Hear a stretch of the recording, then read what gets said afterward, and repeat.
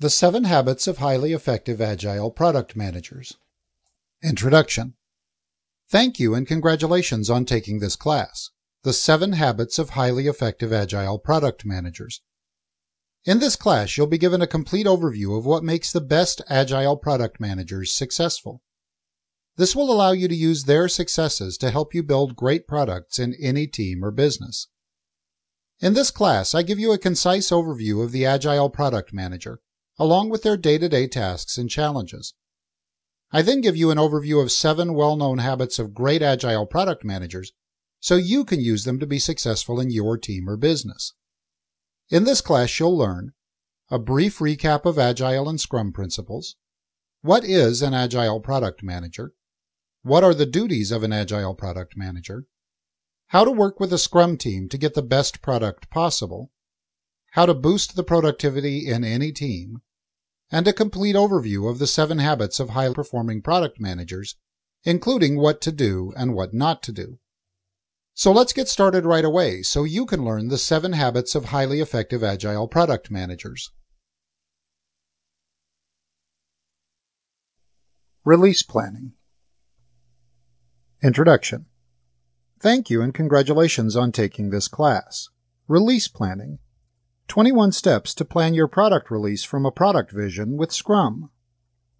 In this class, we'll discuss some actionable steps and strategies on how to build a release plan using 21 easy-to-follow Agile techniques. I'm confident that you'll find this class extremely valuable, irrespective of your level of knowledge about Scrum and release planning. We'll start by building a strong foundation about Scrum and release planning, then move on to discussing the specific steps that you can follow to build a successful release plan. I won't stop there. I'll go on to explain some very effective tips and tricks on how to master and improve release planning in your team or business from the ground up. And, as with my other classes, I'll give you plenty of examples to illustrate how best to implement Scrum in product development and release planning. In this class, you'll learn a brief recap of Agile and Scrum principles, what is a release plan and how does it help the team and stakeholders to set reliable expectations, how a release plan is built for a single release, the steps involved in building a release plan, including starting from the product vision, including stakeholders, using the roadmap, and building the release plan from the product backlog, how and when to conduct the release planning meeting and why it's important, concise techniques for improving your release backlog, and how to maintain a release plan. So let's get started and let me teach you how to improve release planning for your product using Agile Scrum. The Agile Product Manager. The first thing we're going to look at is the Agile Product Manager. This has been popular for quite some time, but the definition isn't all that clear. Some people see it as using the product backlog, and others see it as having to use new, complex frameworks. Agile product management is very different from traditional management approaches. To help you better understand what I mean, I'm going to show you the difference between this and traditional product management.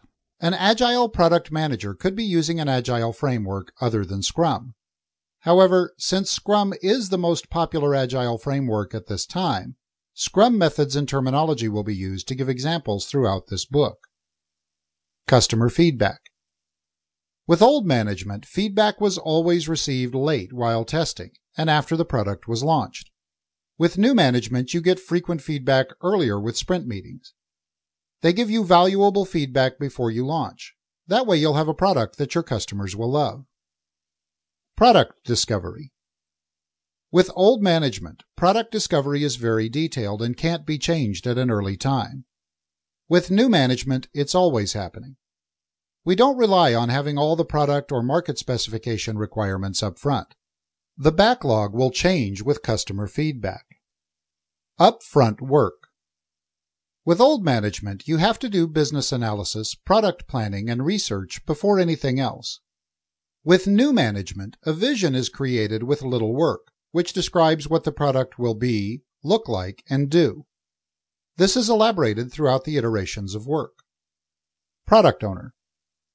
With old management, the managers don't work directly with the development team. They're separated from the different departments and processes.